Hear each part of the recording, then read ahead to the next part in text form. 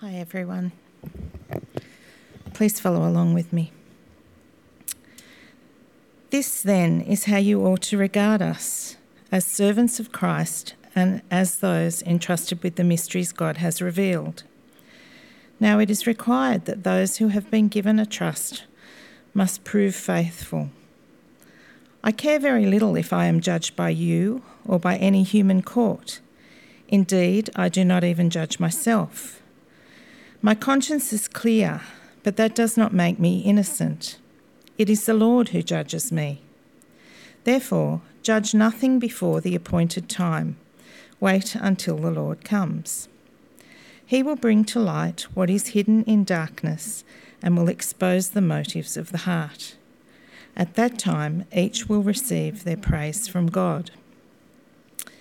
Now, brothers and sisters, I have applied these things to myself and Apollos for your benefit, so that you may learn from us the meaning of the saying, do not go beyond what is written.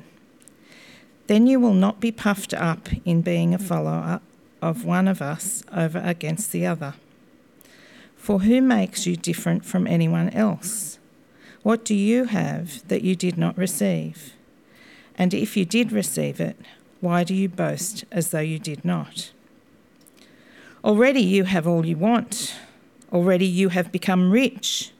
You have begun to reign, and that without us. How I wish that you really had begun to reign so that we might also reign with you. For it seems to me that God has put us apostles on display at the end of the procession, like those condemned to die in the arena.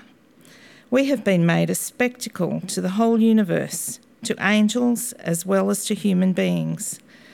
We are fools for Christ, but you are so wise in Christ. We are weak, but you are strong. You are honoured, we are dishonoured.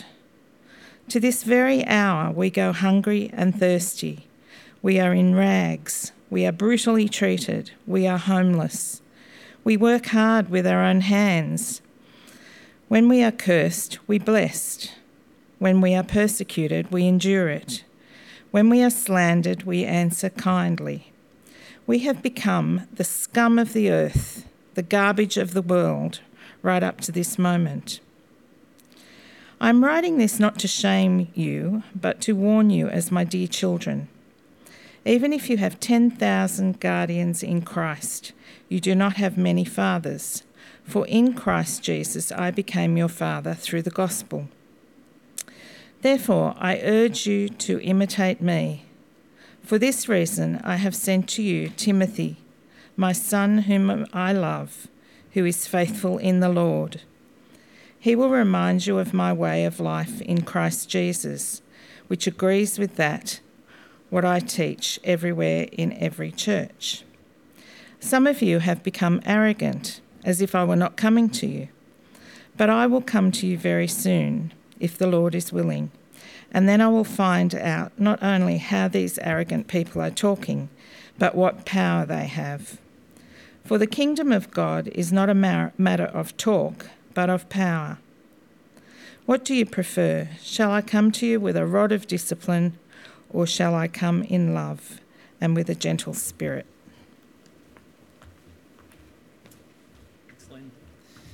Evening, everyone. My name's Mark. There's a few people here I haven't met. It's nice to meet you. I'm one of the pastors. And I'm really thankful. This happens every now and then.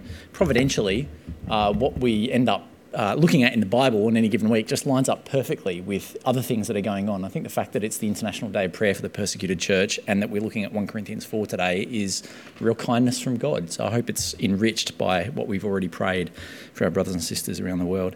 Let me pray for us, and then we'll have a think about that passage together. Loving Heavenly Father, we really do thank you for the privilege that we have to be in this room freely tonight without fear. We thank you that we have such abundant access to your word. And so, Lord, we just pray that in this time that we get to think and to hear from you as you speak to us, that we wouldn't take it for granted, because we know that there are so many of our brothers and sisters around the world who would love to be able to be so free in their worship of you. So please make use of this time for our good, for your glory, so that we would be true disciples of Jesus, ready to pay the cost of following him. We ask in his name. Amen. I want to start tonight by asking you, what do you think it will look like for you if you follow Jesus? I don't know everyone in this room, so if you're not a Christian and you're thinking about what is it these Christians believe, these ones who follow Jesus, what's that going to look like if I do that? Maybe that's a question you're kicking around in your head, or even as a Christian, it's a question worth thinking about from time to time. What do I expect life will look like as a follower of Jesus? And I guess the answer to that question really depends on who you understand Jesus to be, right? Well, Christians, we understand that Jesus is the King. He is the King of the universe, the risen, resurrected, reigning, victorious King of the universe who's sitting on the throne in heaven right now, ruling all things. He's defeated sin and death, and it's him that we're following. So what do you think it's going to look like for you as you follow King Jesus? You got a picture in your mind? The church that the Apostle Paul is writing to at this point, the church in Corinth, they thought they had an answer to that question, an expectation of what it should look like. They sort of reasoned, well, look, if Jesus is the King of the universe, if he's conquered sin and death, and if we're following him, following in the footsteps of his victory, then our lives probably are going to look pretty victorious too.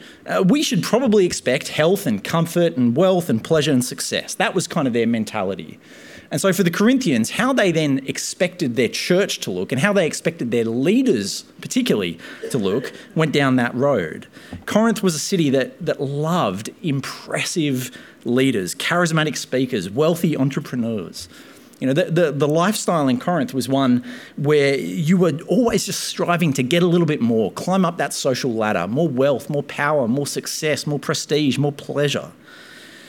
And so the problem that kind of happened in Corinth prior to Paul writing this was that the Christians in Corinth were not being persecuted for their faith. It was actually quite comfortable to be a Christian in Corinth. And so they started to adopt this idea that, hey, you know what? We could actually fit in this city that we're living in pretty comfortably.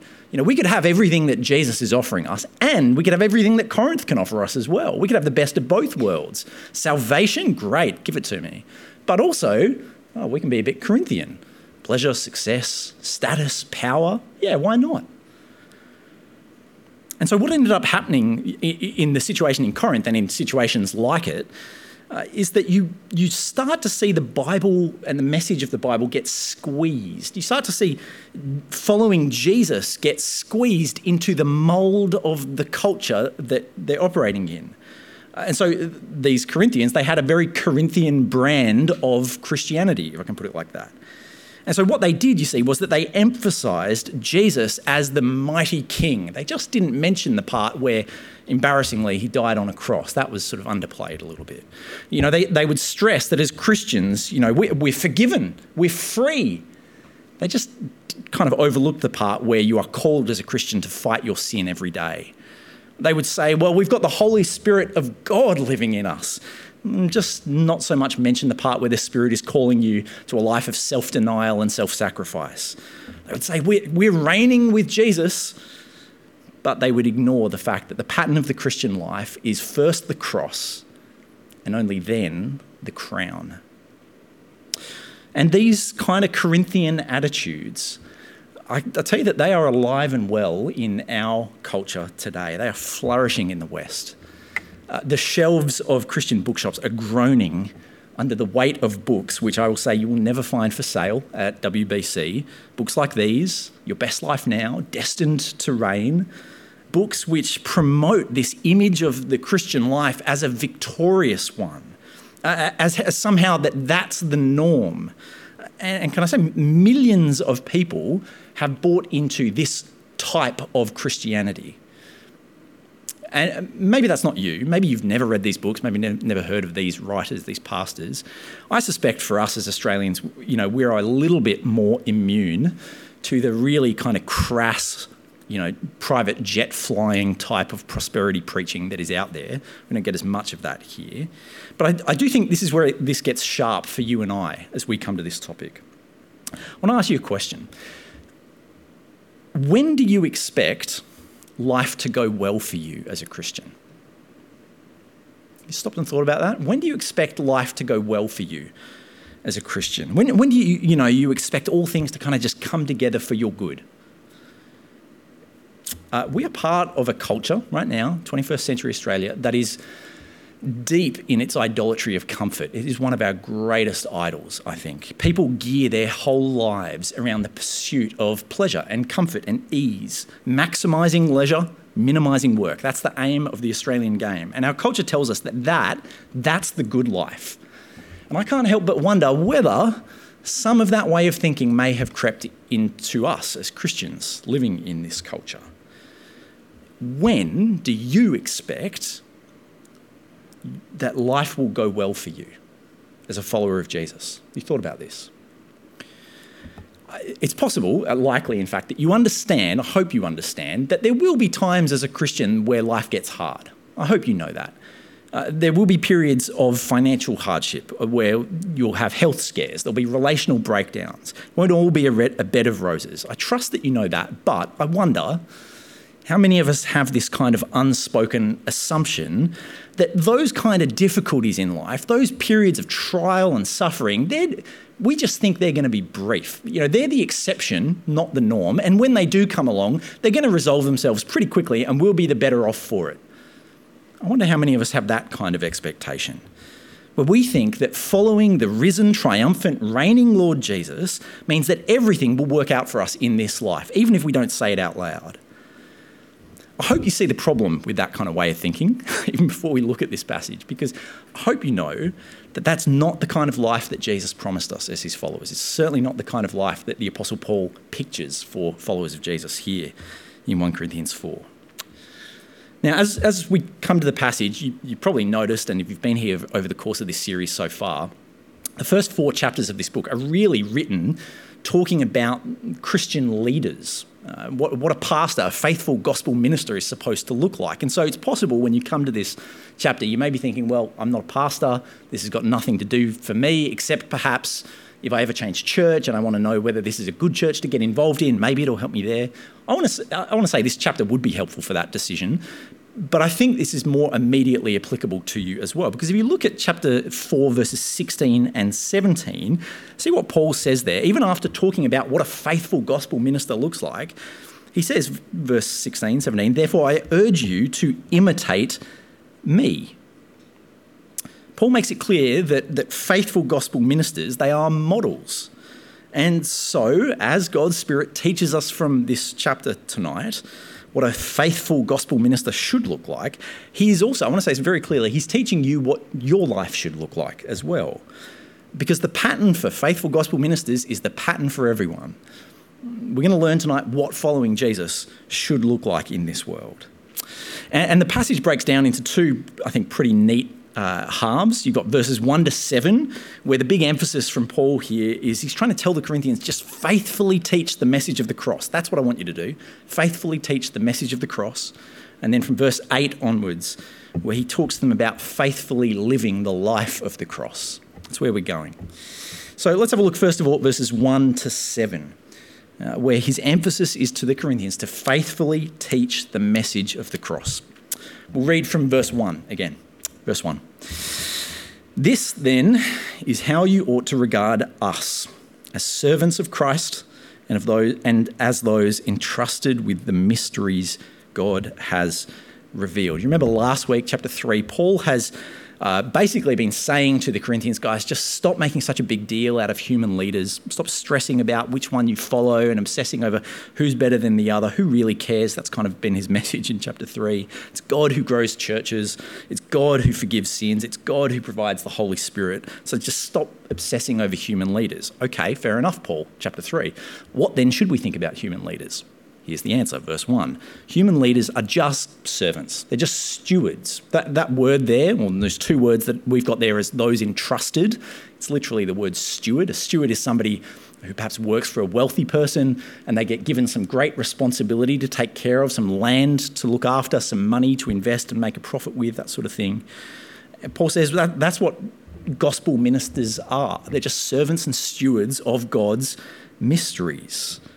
That's the fundamental job of any Christian leader to steward, that is faithfully teach, announce, pass on the mysteries that God has revealed. And he's referring there, of course, to the gospel, that wonderful truth about who God is and what he has done to save us. That's the mystery he's referring to. And it's a mystery in the sense that it was a total surprise, right? No human would have ever come up with this message of Christianity.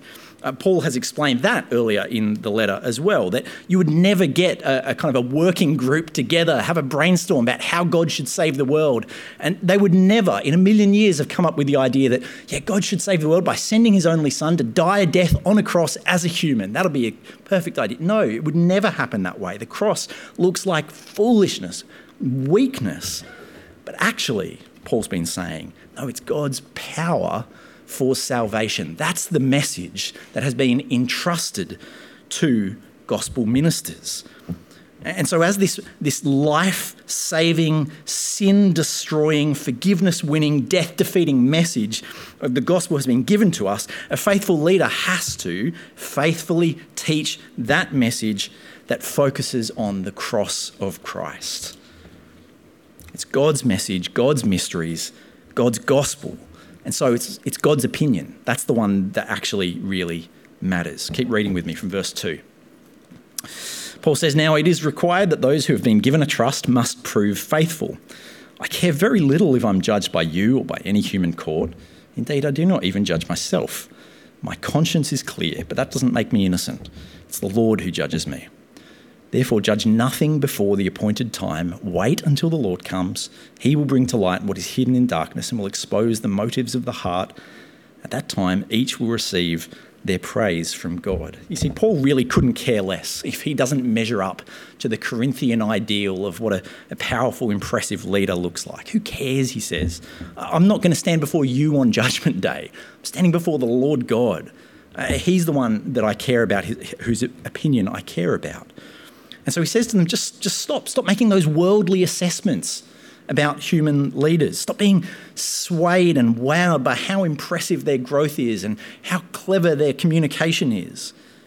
His point is that we need to be humble as we look at human leaders and recognise, verse 5, that there's an awful lot that's hidden at the moment and that will only be exposed on that judgment day. It's only then that we will know the heart motivations of the people involved. So don't judge, says Paul, but please don't misunderstand. He's not saying that we can't make any assessments about human leaders and churches and things right now. His point is make the right assessment. Assess them based on God's criteria. Look for faithfulness to the message of the cross. That's how you assess a church. Are they faithful to the message of the cross?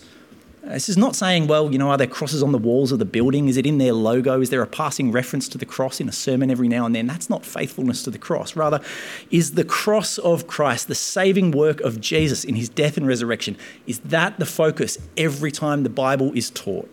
Because it is the focus of the Bible.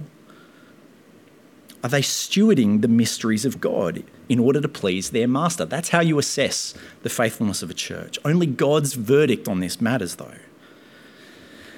Only God's verdict matters. And that's true for leaders and pastors and churches, but I want to say it's also generally true for every single one of you as well. You are scrutinised and assessed, and people make judgments about you in all the different spheres that you interact with people in. But none of their opinions of you matter. They don't. Only God's opinion of you matters. The one before whom you will stand on that final day, and he will pronounce a verdict on your life. Death or life. Eternity without him or eternity with him. It's his voice, his judgment, his verdict. That's the only one that matters for every single one of us. And there is a very interesting implication of that, if you think about this. It's there in verse 4, that if you only worry about God's approval of you, it does two things. Firstly, it frees you from that burden, that crippling kind of weight of caring about what other people think of you. And that's a wonderful thing to experience, truly. But secondly, for Paul particularly here, it changes the way you view yourself. If you only care about God's verdict on your life, it changes how you view yourself. You see what he says there at the end of verse 3? He says, I do not even judge myself. My conscience is clear. but that doesn't make me innocent. It's the Lord who judges me. Now, that reference there to conscience, your conscience is your inner sense of right and wrong. It's your moral compass that God has given you and every one of his created beings, his created humans, that tells you that whether what you are doing is right or wrong. But Paul acknowledges here that for him, even though he has the Holy Spirit within him, even though he is an apostle of God, that his conscience can be wrong. And that's true. Your conscience can be wrong. Your conscience can be overly sensitive, or it can be too insensitive. It can be wrong in both directions. And that's significant because in our culture, you are being told on a near daily basis that your conscience is infallible. If you appeal to your conscience, it is the highest court of appeals from which there is no exemptions. If you are true to your heart, that's all that matters. That's what the culture says. But Paul says, no, well, my conscience might be wrong. But my conscience says I'm okay, but that doesn't make me innocent. It's God's opinion of me that matters. He knows what's going on in my heart. And if that's true for Paul, how much do you think that ought to be true for us? I just warn you, friends, to be humble as you appeal to your conscience. Your conscience can be wrong.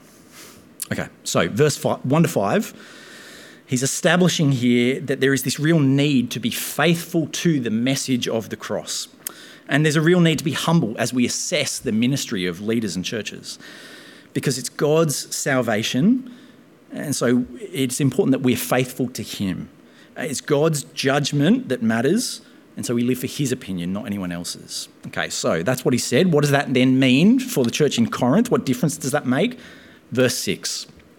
Now, brothers and sisters, I've applied these things to myself and Apollos for your benefit, so that you may learn from us the meaning of the saying, do not go beyond what is written. Then you will not be puffed up in being a follower of one of us over against the other. Now, that's an interesting kind of phrase that he quotes there. It's not a phrase found in Scripture. It's just a saying that he seems to pull out of thin air.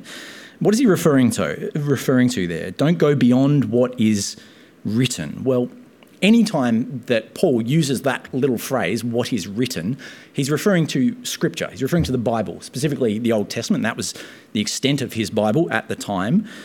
And so I think Paul's point by quoting that here is he's saying to this church in Corinth that are moving in this decidedly unbiblical direction and who are chasing after leaders who are not anchored in the central truth of the Bible, he's drawing a line for them.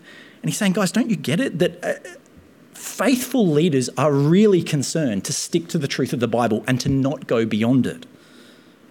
And if you've got to assess the leaders and the churches that you like, you've got to assess them by that standard. Do they stick to the Bible?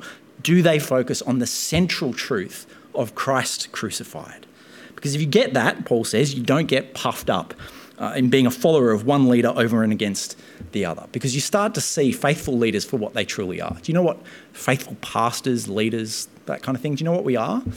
We are just like the donkey that Jesus rode into Jerusalem in Luke chapter 19. You know, that donkey as he's heading in that final week of his life. What a privilege for that donkey to have the Saviour of the world on his back and to have the crowds there greeting them as they wander into Jerusalem. But at the end of the day, it's just a donkey. There's nothing impressive about the donkey. What's impressive is the one that the donkey's carrying. So it is with pastors, leaders, ministers, whatever you want to call us. We are just donkeys. There is nothing impressive about your favourite minister. The impressive thing is the one they're speaking about. Don't put your leaders on a pedestal. Boast in Christ alone. Care about the faithful teaching of the message of the cross. That's what God wants from us. That's the first thing that we see in this passage. Second thing that we see in this passage, the second instruction from Paul, is to faithfully live the life of the cross. Faithfully live the life of the cross. I want to play a little game for you with these verses. There are two pictures of the Christian life in this section of the passage. We're going to play Spot the Difference, okay? You reckon you're up for that? See if you can spot the subtle differences between the two pictures of the Christian life going on here. Okay, here's picture 1, verse 8. Already you have all you want. Already you have become rich. You have begun to reign. And that without us. How I wish that you'd really begun to reign so that we might also reign with you. Okay, there's picture 1. Here's picture 2. Verse 9. For it seems to me that God has put us apostles on display at the end of the procession like those condemned to die in the arena. We have been made a spectacle to the whole universe, to angels as well as to human beings. We are fools for Christ, but you are so wise in Christ. We are weak, but you are strong. You are honoured. We are dishonoured. To this very hour, we go hungry and thirsty. We are in rags. We are brutally treated. We are homeless. We work hard with our hands. When we are cursed, we bless. When we are persecuted, we endure it. When we are slandered, we answer kindly. We have become the scum of the earth, the garbage of the world, right up to this moment. Did you spot the difference? It's subtle, isn't it? No, it's not subtle. It's glaringly obvious. The two very different pictures of the Christian life that are being contrasted here, right? On the one hand, everything that you want as a Christian, you're rich, you're reigning, triumphant. On the other hand, something that you would scrape off the bottom of your shoe. That's the contrast. Now, follow-up question for you. Which of those two pictures of the Christian life is the authentic one? The Corinthian version or the Apostles' version? Don't answer. I can read your thoughts anyway, and you're all wrong. The answer is both, actually. Both are genuine, authentic visions of the Christian life. So what's Paul's problem here then? If they're both true, what's his problem? Well, you get a little answer here if you pay attention to the words in this passage that refer to time. Okay, did you notice a few of them? Verse 8, already you have all you want, he says about the Corinthians' supposed triumphant Christianity. Already, compared to verse 11, verse 13, he says, verse 11, to this very hour, we go hungry. Verse 13, we are the garbage of the world right up to this moment. You see, the Corinthians are not wrong to see that the Christian life is about being rich and full and reigning with Jesus. They're just wrong about when that happens. They are confusing life on this earth now with life in the future in God's perfected new creation paradise. You know, if you trust Christ, then one day you will reign with him over the universe. If you trust Christ, then one day you will be so full as after one of those most magnificent wedding feasts. If you trust Christ, then one day you will be so rich that it will make Jeff Bezos look like a pauper. But not yet. Not here. Not now. Paul's point here is do not expect life here on this earth to be what God has promised for you in heaven. I want to be clear here to say that God might bless you in this life with health and wealth and comfort and all good things. And if he does, then thank him for those good gifts and steward them well. Use them for the building up of his kingdom, for the blessing of others. But don't make the mistake of thinking that God has guaranteed you what he has only promised you in the future. Don't make that mistake. That, I want to say, is a very dangerous and seductive mistake to make. I want you to imagine for a second that you've booked a holiday at the end of this year, over summer, and it's a great one. You are going to go to a resort in Fiji. Boy, oh boy, it's going to be great. Infinity pools everywhere, top world-class chefs, just food on call 24/7. Man, you're looking forward to it. It is going to be spectacular. The problem is that you know, because you're leaving on Boxing Day, that the journey there is just going to be horrendous. You're going to head to the airport really early because you had to buy those cheap tickets to get there.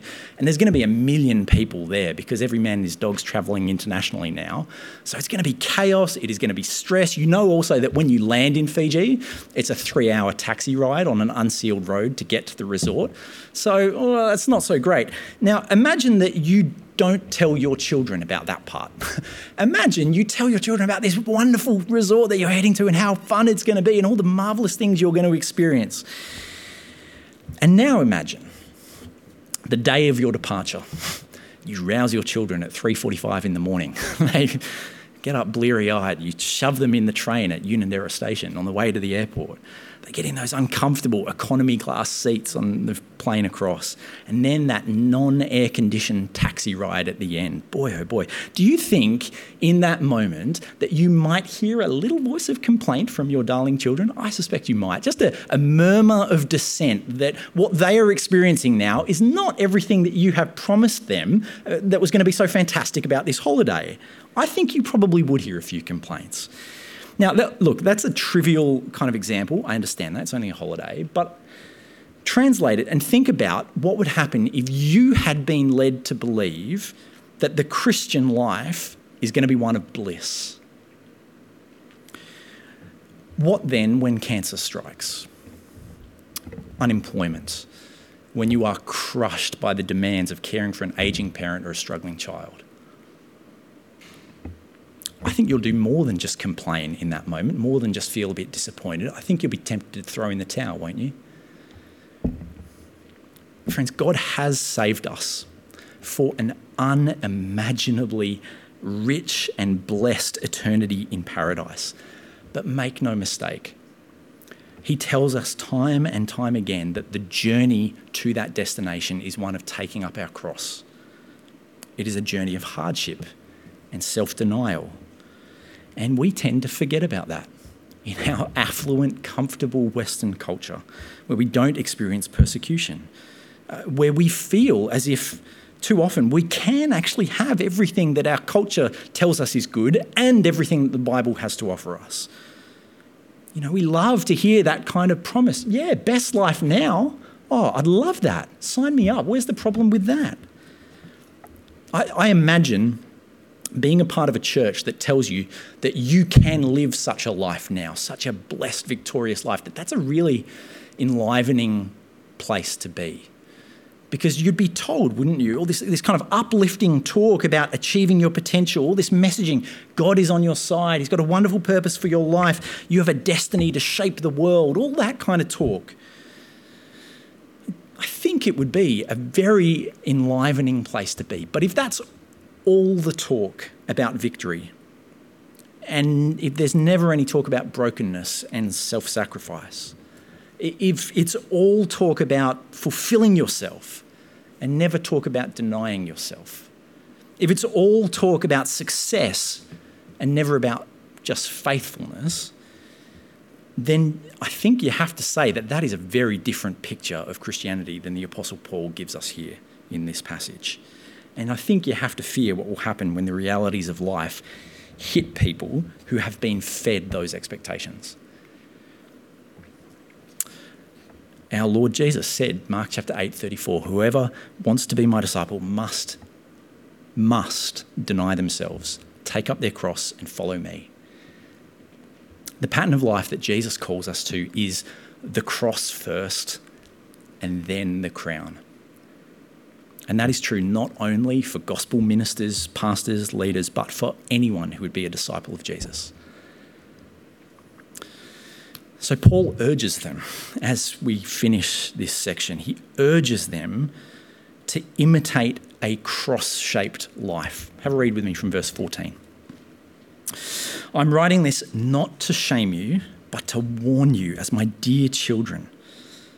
Even if you had 10,000 guardians in Christ, you do not have many fathers, for in Christ Jesus I became your father through the gospel. Therefore I urge you to imitate me. For this reason I have sent to you Timothy, my son whom I love, who is faithful in the Lord. He will remind you of my way of life in Christ Jesus, which agrees with what I teach everywhere in every church. He has spoken harshly in this section. He's been sarcastic and mocking to a degree, but it's because he loves them and he doesn't want to see them get destroyed.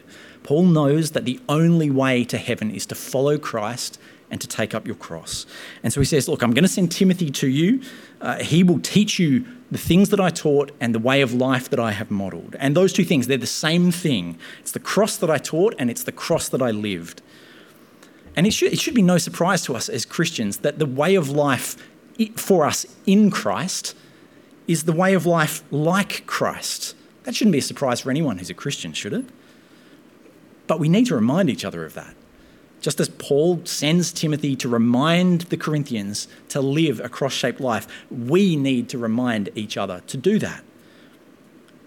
Because, you can be offered the Corinthian, everything's going to be wonderful in your life kind of Christianity, or I can tell you that it's going to be hard and that it's going to require self-denial and struggle and sacrifice. And which one are you going to want to listen to and want to hear? Paul's advice here is forget which one you want to be true. Ask the question of which one is true. What is it that Jesus has promised us that life following him will look like? The truth is the way of the cross. And we need to remember that uncomfortable, costly truth. And I actually think that we need to make peace with that pretty quickly. The Australian Christian Book of the Year this year was a book called Being the Bad Guys by a guy called Stephen McAlpine. In this book, McAlpine argues that the days of Christianity's, comfortable place in Western society are fast coming to an end. And he observes really that the tide is turning on us. And increasingly, Christianity is being viewed as the bad guy in society. Christianity is no longer just, one option among many. Christianity is a problem. That's how the world sees us now, or is increasingly seeing us.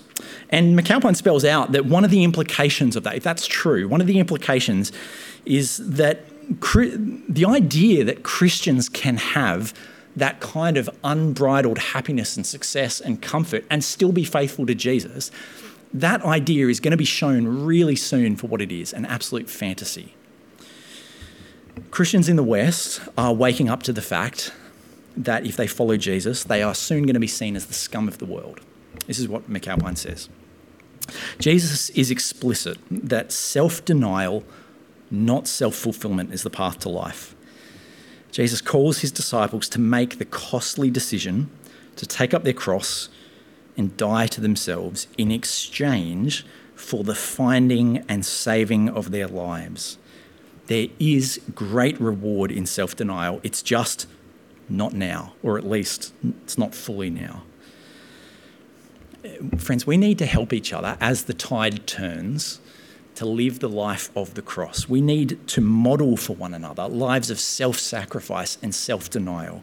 We need to learn, as Paul says here, to bless when we are cursed, to endure when we are persecuted, and to answer kindly when we are slandered, because there is great reward in self-denial. It's just not yet, not here, not now. So please, friends, don't be discouraged. That's the point of this message. Don't give up. When the bubble inevitably bursts on Corinthian Christianity, remain faithful to the message of the cross and the life of the cross. And remember, as the German pastor and martyr Dietrich Bonhoeffer once said, that there will be no crown wearers in heaven who were not cross bearers on earth. Let me pray for us.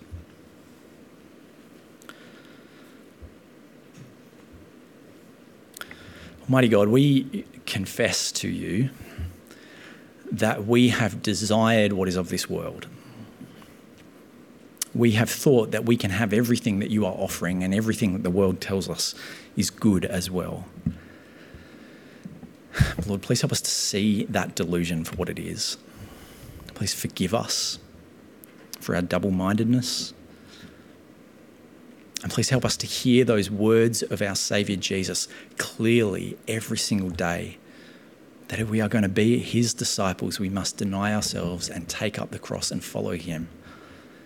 Help us to do that, because we know, Lord, and we trust your promises that there is great reward in self-denial. We trust the wonderful future that you've told us about. We thank you that you do spare us from persecution, and you do grant us blessings and comforts in this life, Lord, but save us from the mistake of thinking that that is guaranteed. Help us to be ready to follow you, whatever the cost. I ask in Jesus' name. Amen.